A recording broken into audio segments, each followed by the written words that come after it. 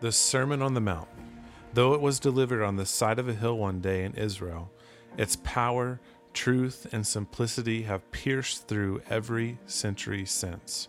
His divinely inspired words are not only timeless, they are timely for us.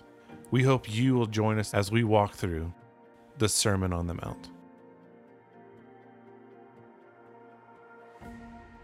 Good morning. You look so well rested. It's that one Sunday a year. My wife, Hannah, is out of town. She's actually in Georgia seeing her family, so I've been a functional single father this week. So the Lord was so gracious and saw fit to give me an extra hour of sleep this morning. So here I am. I made it. You made it as well. For those of you with small kids or toddlers, we're sorry. They normally don't cooperate as well on Time Change Sunday as everyone else. So if you have a Bible, let me invite you to turn to Matthew chapter 5, verse 27. If you don't have a Bible, I'll remind you that there are some free Bibles in the lobby, and we also have some of our Matthew study guides, journals out there in the lobby. If you want to grab one of those, you can use that week in and week out as we work our way through Matthew 5, 6, and 7, which is Jesus' Sermon on the Mount. And if you're joining us through video or through the audio podcast this week, special welcome to you. And also want to invite you, if you're in Midland, to come join us in person. Things are so much better in person. Like I would assume an Astros game, as good as it might be, watching or listening, probably better in person, although I did not go. Some of you did. Any Astros fans out there? It's okay. We're here for Jesus. Matthew chapter 5, just straight out of the gate, let you know what's going on. Some of you have been reading ahead, so you know. Jesus is about to teach on adultery and lust.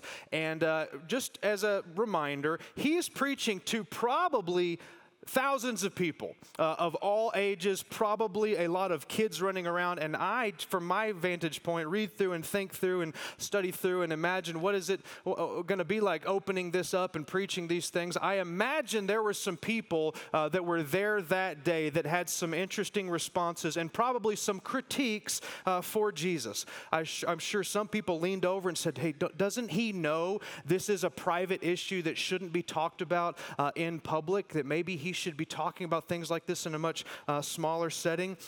Doesn't Jesus know? Did nobody tell him there are certain things that are just intrusive and they should be off limits to us? Maybe somebody leaned over and said, does Jesus not know that there are children here, that there are kids present, and they're going to hear some things that then we are going to have to go home and talk about? Which, as a side note, I think that probably needs to happen more than it does. I think especially if Jesus is going, he knows all this, and yet he preaches and teaches on some very, very difficult topics and mature things. And so I think it's, especially for the parents in the room, you can never really start too early teaching your things, because the culture is teaching them, Hollywood is teaching them, they're learning things that are not godly about their eyes and what they should watch and what they should value. And so from an early age, they need to hear the church speak up, Christian parents speak up, and so Jesus speaks up. So I could just imagine there's somebody like, I don't know, Jesus, are you supposed to be doing it this way? Jesus, don't you know that if you want to build a church, then you can't say things that might make people uncomfortable or offend them? Because Jesus, we came here for you to help us feel good about ourselves. To all these things to which Jesus would say, I'm going to teach the truth, because Jesus loves the truth and knows that we need the truth more than we need to not be offended or challenged. Amen? So Jesus is going to say what he needs to say, and so we're going to unpack that and preach that here this morning, because Jesus loves you and me too much to not tell us the truth. And you need a God like that. You need a Savior like that that can be open and can be honest and talk about the real things and the real issues that we are dealing with. Now, Jesus' preaching, just to zoom out, not even just the Sermon on the Mount, but the teaching and preaching catalog, if you will, from Jesus has revolutionized the world more than anybody else. I mean, what he did and what he taught has flipped the world on its head, has changed a lot of cultural values, has no doubt changed individual lives. And a few things I think are helpful before we jump into this, just to understand the way that Jesus preached. Because some people were so caught off guard at his authority.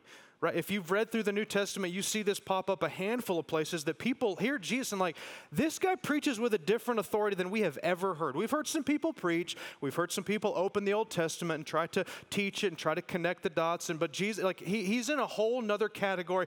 He's preaching as almost as if he wrote the book, right? Which in fact he did.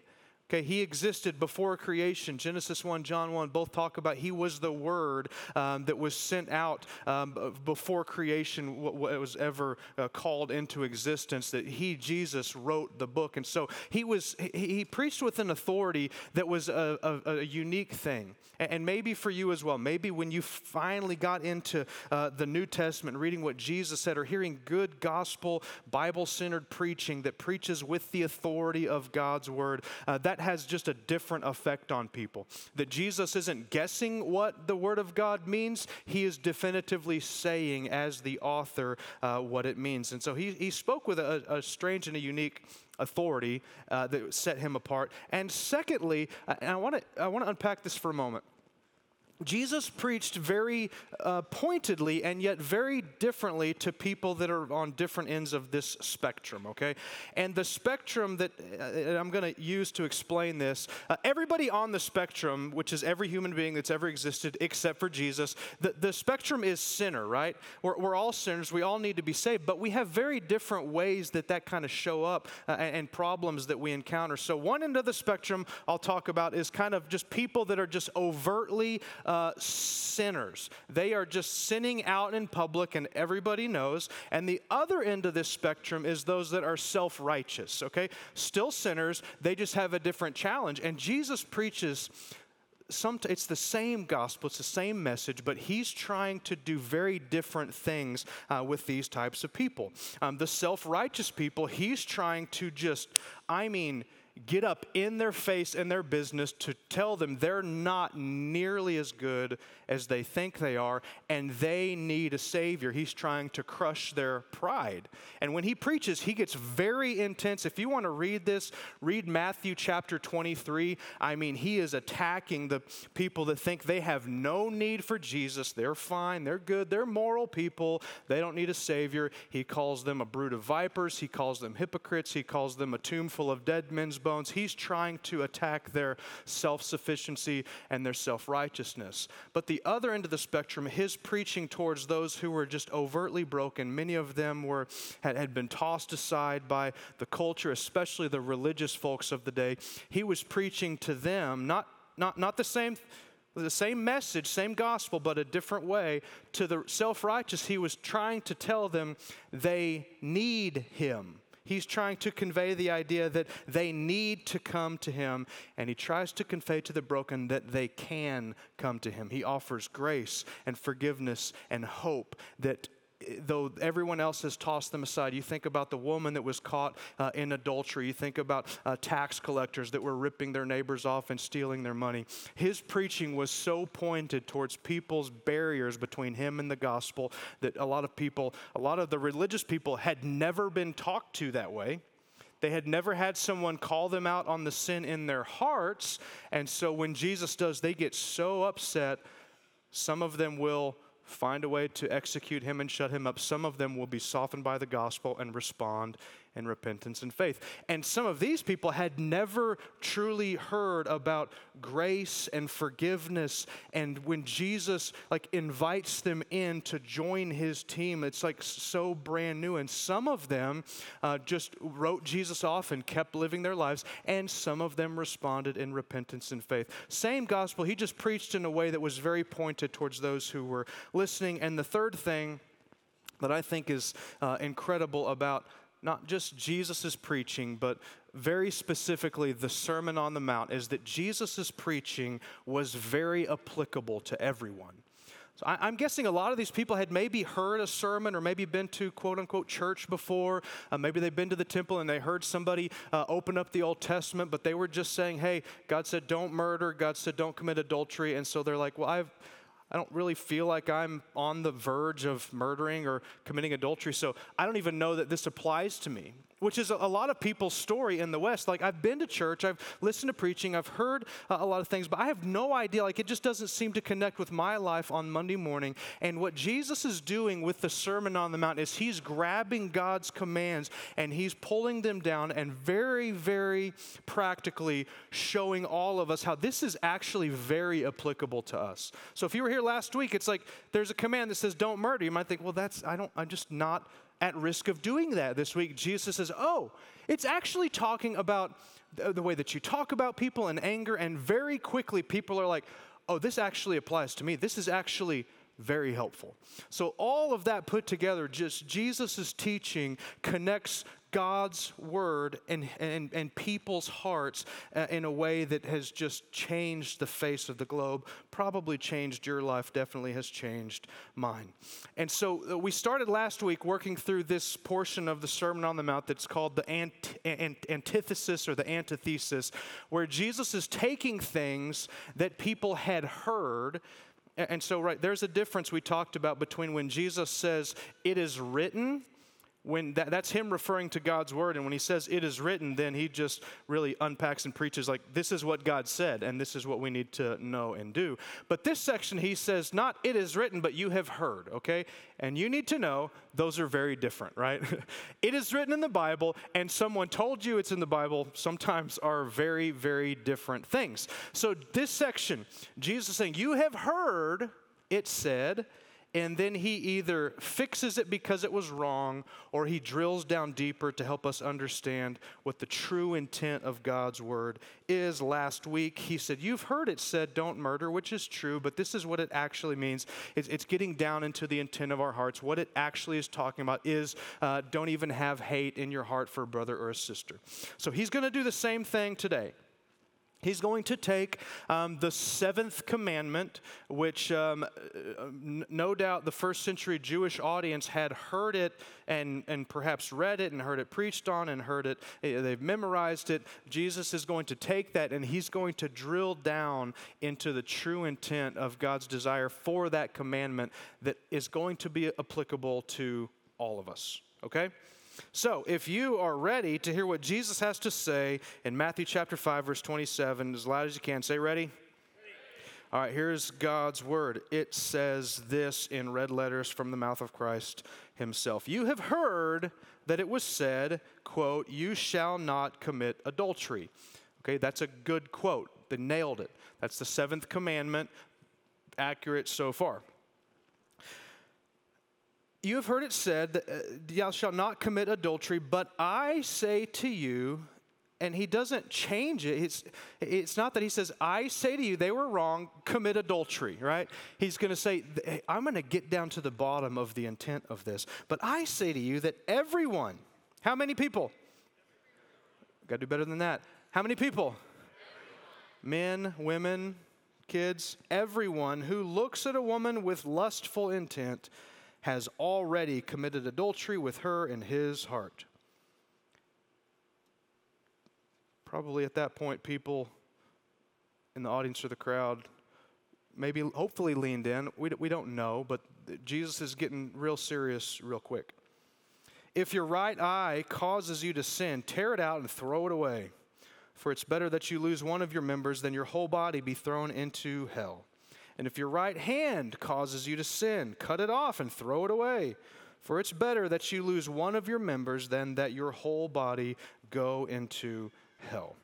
That's what Jesus teaches on this specific command about adultery. Three things that I want to unpack for the next few moments. Number one, what did Jesus actually teach? Two, why does he teach this? Why did he go out of his way to take this subject and put it into the most famous sermon ever heard? And then three, how should we respond? Okay, so what did Jesus actually teach? Why did he teach it? And how should we respond to what he said? So number one, what did Jesus teach in these few verses that we just read? A lot of things, honestly, but we'll pull out four very specific things that Jesus taught in this section to his followers, just as a reminder, the Sermon on the Mount is a sermon given from Jesus to his disciples, to people who had already chosen to follow him. Number one, you need to know this, write this down. What did Jesus teach? He taught, number one, that adultery is more than just action, okay? Adultery is more than just a physical action on the outside. Jesus is going to say it actually is something that takes place in the heart. He says, whoever looks at a woman with lustful intent. So we need to talk about what is lustful intent. It sounds like a pagan rock band, I think. If you start seeing ads where, lustful intent is coming to Wagner Noel, don't go. Nothing good can come of that. Sounds like a pagan rock band, but it's not. Jesus says, whoever looks at a woman with lustful intent. Okay? A few things that we need to know about this. The word that Jesus chooses to use for looks is a present active participle, which for those of you who just love English and grammar, you already know what that means. For the rest of us, what that means is that Jesus very literally said, for those who keep on looking. It's not that you look one time, it's that you fix your eyes on someone with lustful intent. You don't look and say, that's a beautiful woman, that's a handsome man, and then you turn away. It's like you look and then you just keep on looking with lustful intent, which lustful intent very accurately to what Jesus is saying is some type of sexual desire or impure thoughts. And he says, if that's you, if you've ever looked at a woman, or I would say a man, with lustful intent to think impure thoughts, then Jesus says you're under the same banner of that command, do not commit adultery, because it's more than just committing a sin on the outside. Jesus is very concerned, and you see this all throughout the Sermon on the Mount. He is very concerned with what takes place in our hearts.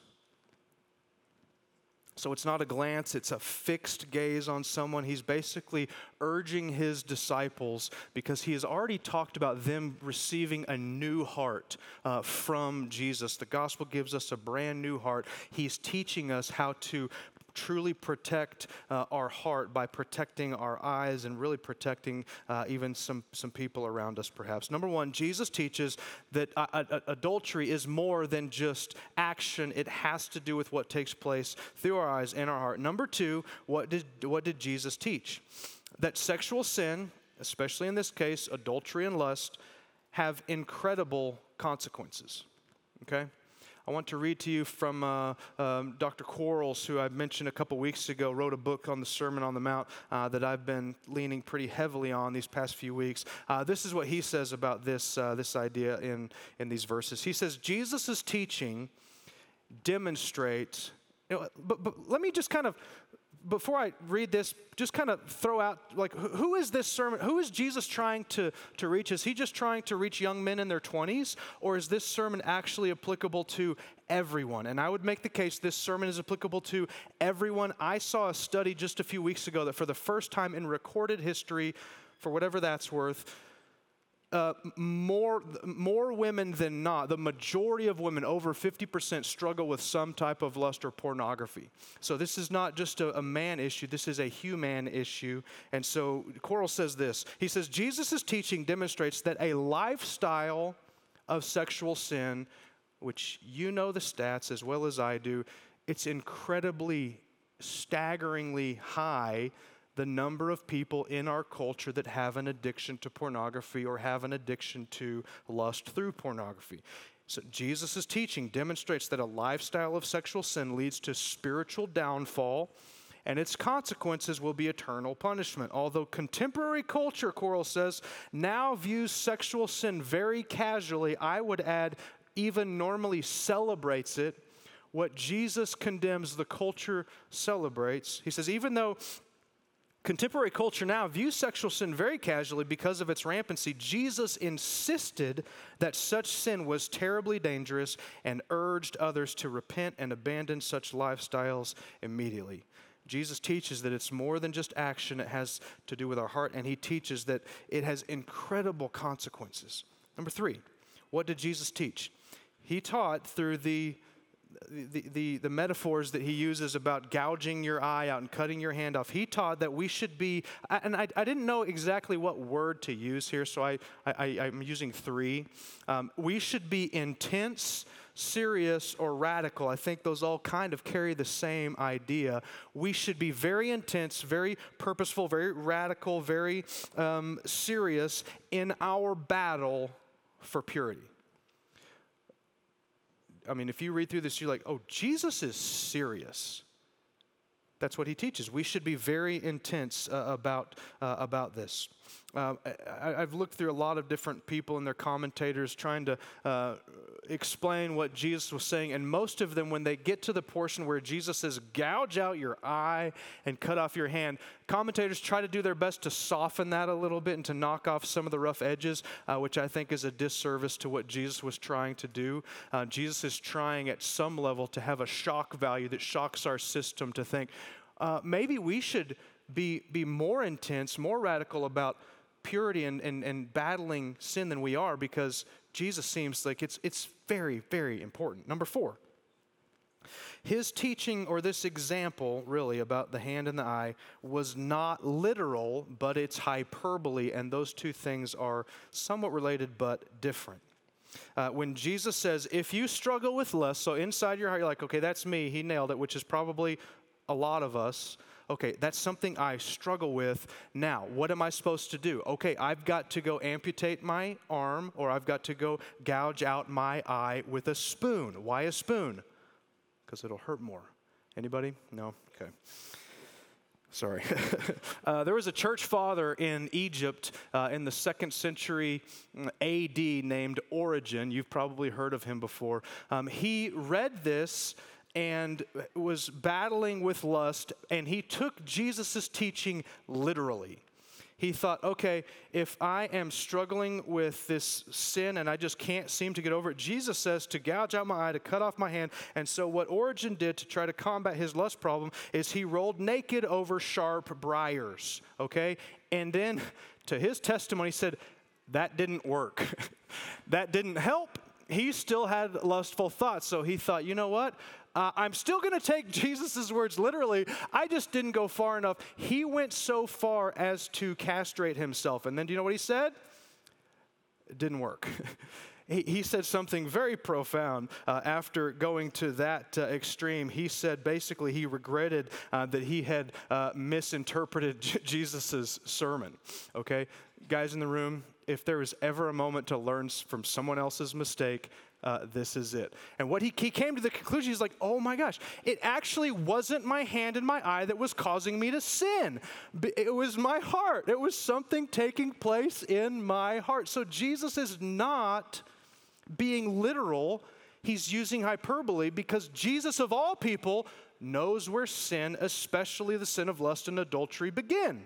How do we know? Because you can fast forward in the same book, Matthew chapter 15. Jesus gives a long list of sins, and he says, these things issue forth, come forth from heart. And he says, what comes out of the heart is adultery. So Jesus doesn't say that it comes from the hand or the eye. His teaching was not literal. It was hyperbole. What's hyperbole? A hyperbole is something that's like, it's a dramatic thing that's meant to kind of shock the system to help us know that this is incredibly important. It should grab our attention and cause us to have some introspection. And so what then begins to be the answer is not to cut off portions of our body, but to deal with sin in a very dramatic fashion in our hearts. What did Jesus teach? Adultery is more than action.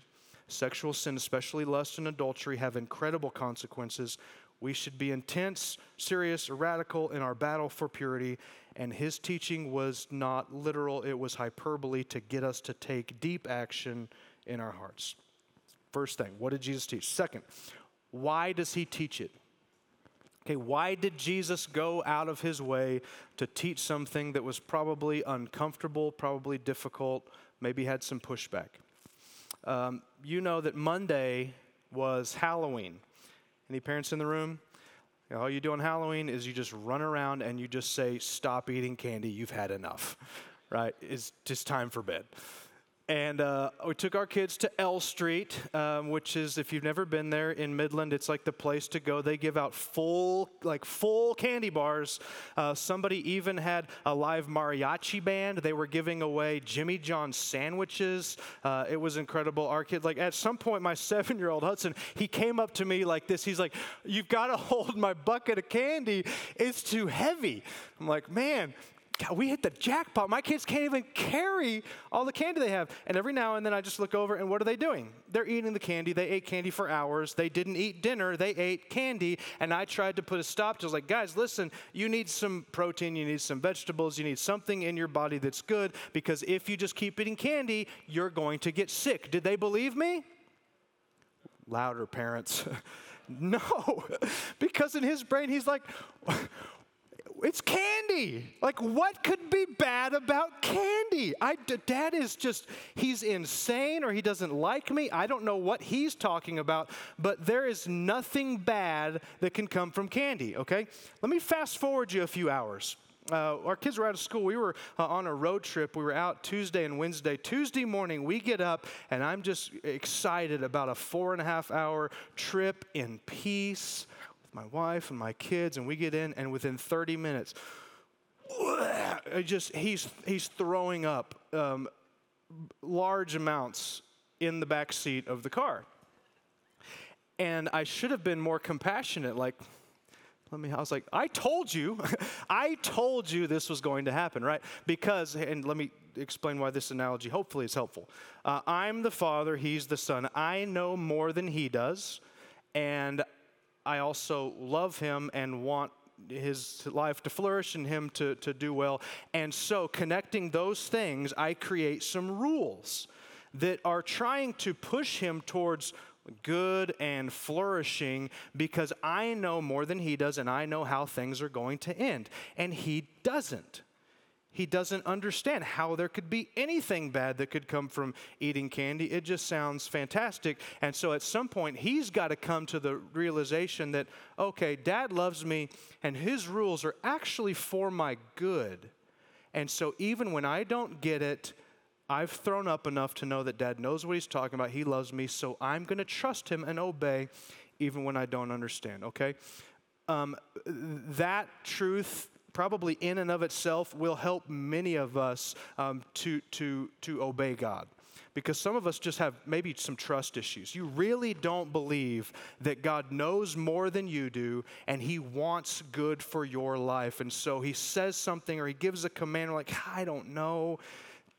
It just sounds like he's trying to ruin my fun." And so if we just trust the heart of God through his commands and obey when it makes sense and obey when it doesn't make sense, that's the pathway to flourishing, okay? So back to the question, why does he teach it? Why does Jesus teach about lust in our hearts? Because he loves us and wants us to flourish. Do you remember when Jesus said, "I have come so that you might have life and have it abundantly"? Jesus actually wants you to have a blessed life, an abundant and a full life, and he knows the best pathway to get there, and his commands get us there, his encouragement gets us there, his restrictions and prohibitions, they're all aimed at the same place. So why does Jesus teach about lust? Because lust is a sin which is an enemy of good and flourishing. Y'all with me? You're not going to hear that many other places in the culture, because it's a big money-making deal. 30% of the internet has to do with pornography, from what I have read. So then what does it actually mean? Why is lust so detrimental to Christian flourishing in the human heart and relationships and marriage? You know this about me over the years, that I absolutely love when psychology or medicine or statistics eventually catch up with what God said thousands of years ago, right? It's just like, you don't have to understand that lust is bad. You just need to trust God's heart, that it's sinful and therefore destroys things. Because if you try to explain this to somebody for the first time they heard, what could be wrong about sex? What could be wrong about the sexual desires that I have? It's like candy. How could it go wrong? Turns out there's a lot of ways that it can go wrong, and a lot of things that it can do that are damaging. So sin is the opposite of God's character. It's the opposite of God's design for flourishing. And this one particularly is wreaking havoc on people's lives. And so Jesus is kind enough and loving enough to talk about it and to give us some rules and some guidelines about what to do with our eyes and lust in our hearts so that it doesn't have that effect on us. A couple things about why this is so important for us to hear. Sex and sexual desires and all of those things that go together with that were designed to be not just inside of marriage, but inside of a covenant, because God is a covenantal God. God's interactions with us are only through covenants. And so he wants, and covenant expresses fidelity. That if a Christian and God come into a covenant together, then that's both of us giving all of our hearts to each other solely, not spreading them out. That's why he asks us not to share a little portion of our heart with a God here and an idol there, because he is a God of fidelity that wants to be fully given to us as we are fully given to him. And so that's expressed through sexual fidelity in a marriage. And so any type of lust, any type of adultery violates that principle that we're to be given solely to God or solely to our spouse. And it just throws a piece here and a piece there, and it just breaks the ideal of God's covenantal nature. Also, all the impulses that lead towards either lust or adultery are designed to be led towards sex inside of marriage, which is designed to be selfless. Okay, when a husband and wife are married, sex inside of that relationship is designed to be a giving thing, that both are selfless, both are giving. 100% of lust and pornography is 100% selfish. It is all take, no give. It does not correspond with the way God has designed us to work. And then just a whole lot of other things. I think these are worth mentioning because, again, this is the world catching up to the reality that God knows what he's doing. He's wise, he knows the ends, and he wants us to flourish, and sin destroys things. I'm going to use lust and pornography really almost synonymously, although they're not. I think you understand what I'm saying. That lust is like something that takes place in our heart. Pornography is what you view that helps fuel that, which is rampant in our culture. Chemicals produced in the brain through lust and pornography are often stronger than the actual sexual encounter themselves, which leads to these addictions that are very, very, very similar to drug addictions. God knew that, and so he has given us guidelines and parameters to keep from getting into these addiction traps. There are higher rates, much higher rates of depression and loneliness for those that are addicted to lust and pornography than those that are not. Why? Sin does bad things. It destroys things. The increase in divorce, if one or both partner in the marriage have a problem with lust or pornography, more than double. Why is that? Sin destroys things.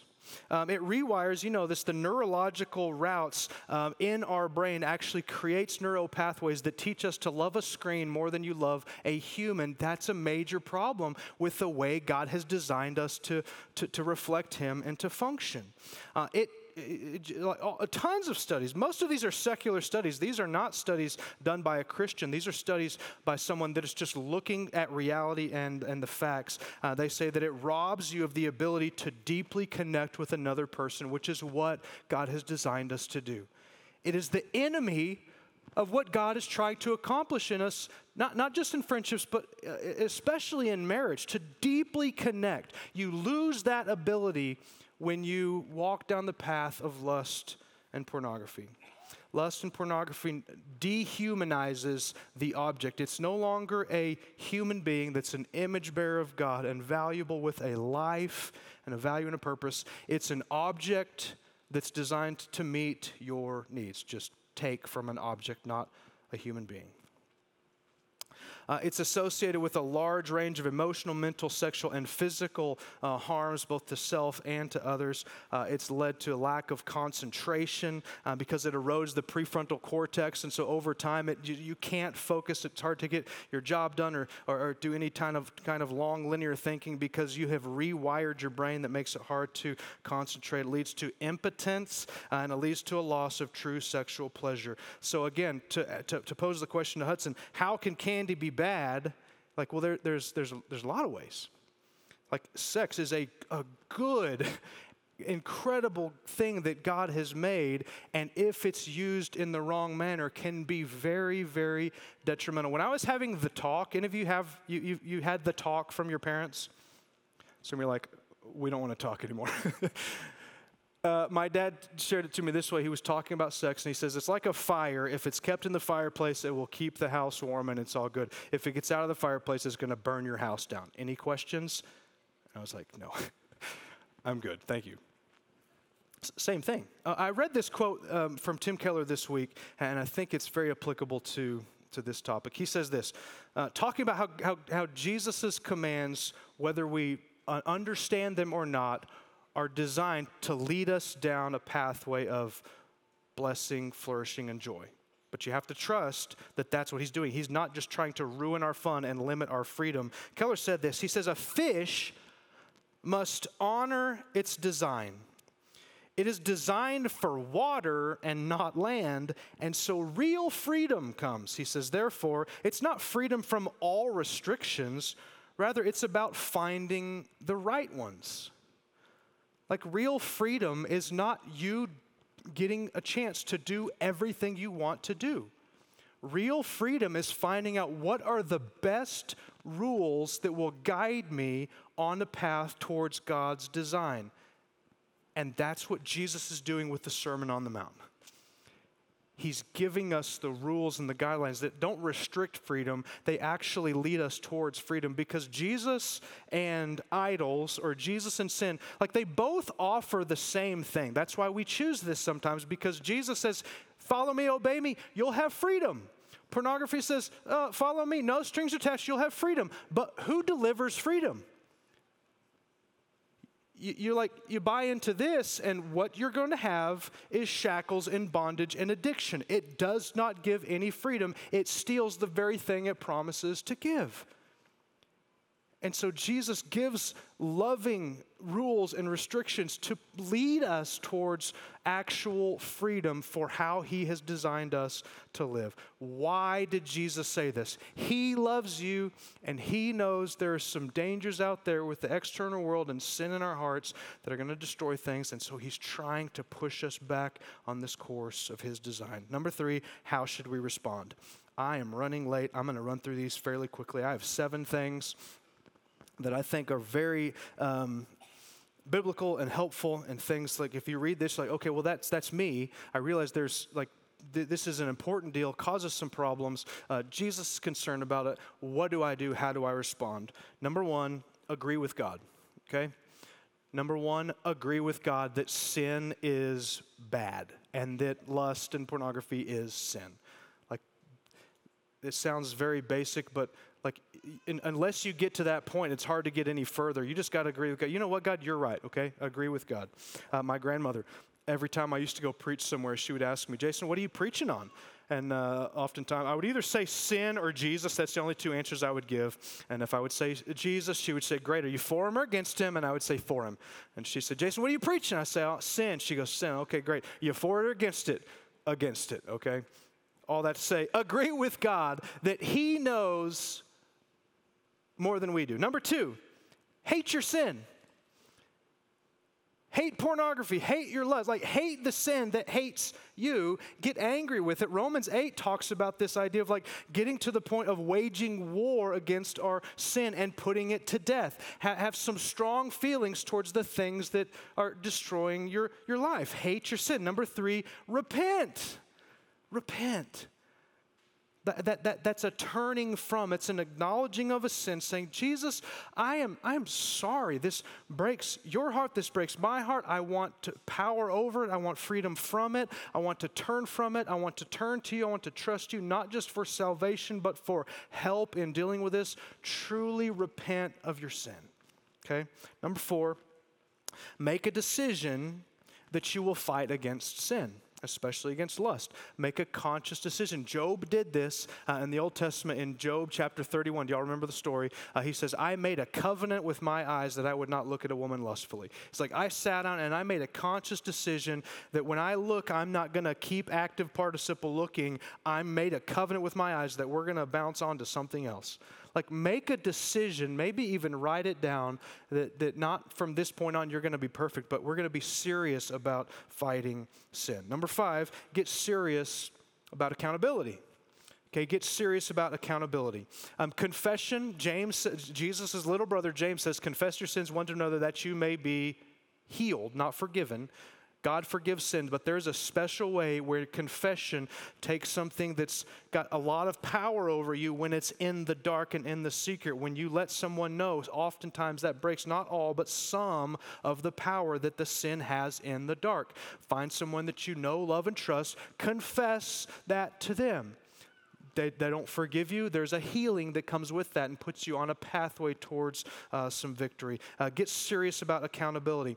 We talk about fight clubs a lot at Redeemer. Find 1 or 2 other people, same gender as you, that you can be honest about, that you can hold each other accountable. I've got a few men in my life that when they go out of town, they're going to stay in a hotel. They'll text me beforehand, hey, I'm going out of town. I'm staying in a hotel. I'm going to be tempted. Check in on me. Get serious about accountability. Accountability before you know you're going to be tempted, not just after. Okay? Give away your passwords. Use some tools. Use some Covenant-Eyes. Use some software, because Jesus gets really serious. He's like, listen, gouge your eye out. Cut your hand off. Get serious about dealing with lust. Number 6, never give up fighting. This is not something that you just decide and you fight and then next week everything will be easy. Like, never give up fighting. Jonathan read a minute ago from Hebrews chapter 12. If you keep going, it says that you haven't yet resisted sin to the point of bloodshed. He's talking about resisting sin as part of the battle of this life. And just as an encouragement, the battle's going to be over someday. You're not going to battle sin forever. You're going to battle sin until Jesus comes back, and then that will be gone and over, and true freedom exists for those who belong to Christ. Never give up. It's not like it's neutral. It's like cancer. If you got cancer, you wouldn't wake up one day and be like, you know what? I'm not going to fight it today. Just going to take a day off. Cancer doesn't take a day off. Sin and lust, they don't take a day off. There's no neutral ground. I don't remember who it was, but one pastor said, either be killing sin or it will be killing you. That's your only 2 options. Either be killing sin or it will be killing you in some way, form, or fashion. Number 7, and I want to end with this, and I want to echo this, and I want you to embrace this and internalize this. Fight with grace and not with shame. Okay? Because God's love for you, affection for you, acceptance of you, it's not linked to your ability to crush it on this one. Like, he's not going to love you any more if you do really well. He's not going to love you any less if you don't. Like, we're in Christ because of what Jesus has done. We belong to him. We now, Romans 8:1, there's therefore now how much condemnation? No, zero, absolutely zero condemnation for those who are in Christ. So we don't fight from shame trying to earn favor. We fight from grace because Jesus has already forgiven us. He's already accepted us. Jesus talks about this idea a lot. There's a lot of pressure in our world and our culture towards sin, and so we need to hear what Jesus has to say and have some brothers and sisters that love us enough to come alongside of us, to be honest, to hold us accountable. Jesus loves you. He knows the end of the road to sin, so he's willing to get in our business to offer us his plan and his rules and his way forward. When you understand it, obey. And when you don't understand it, obey. Trust God's heart. Amen? Amen. Let's pray. Jesus, I'm so grateful, God, that you broach difficult topics and the things that maybe that no one else was willing to talk about but was eating everyone's lunch. You actually opened up and you taught about it, and you get down to the deepest part of our hearts. God, you show us how the gospel has not just saved us from the penalty of our sin, but your teaching and your Holy Spirit, they save us from its present power as well. God, I pray that you would give some freedom today, God, to some men, to some women, to some kids that have been led astray by their desires, by their lust. God, I just pray that you would, in a very powerful and supernatural way, give them hope, Give them freedom, break the chains, give them accountability and friendships. God, I pray that you would help us to trust you, to trust your heart, to trust that your commands and your rules are always good. They're always for our good and for your glory and for our flourishing. God, I pray that you would remind us that there is no condemnation for those who are in Christ. Father, if anyone in this room needs to embrace you as their Savior, I pray that you might give them the grace to confess their need of you as a Savior, and that you give them the faith to believe. Jesus, we love you, we praise you, we thank you, and I pray this all through your name. Amen. Thank you for listening to this message from Redeemer Church. If you want to connect with us at Redeemer, we would love for you to visit us at a service in person or visit us online at www.redeemermidland.org.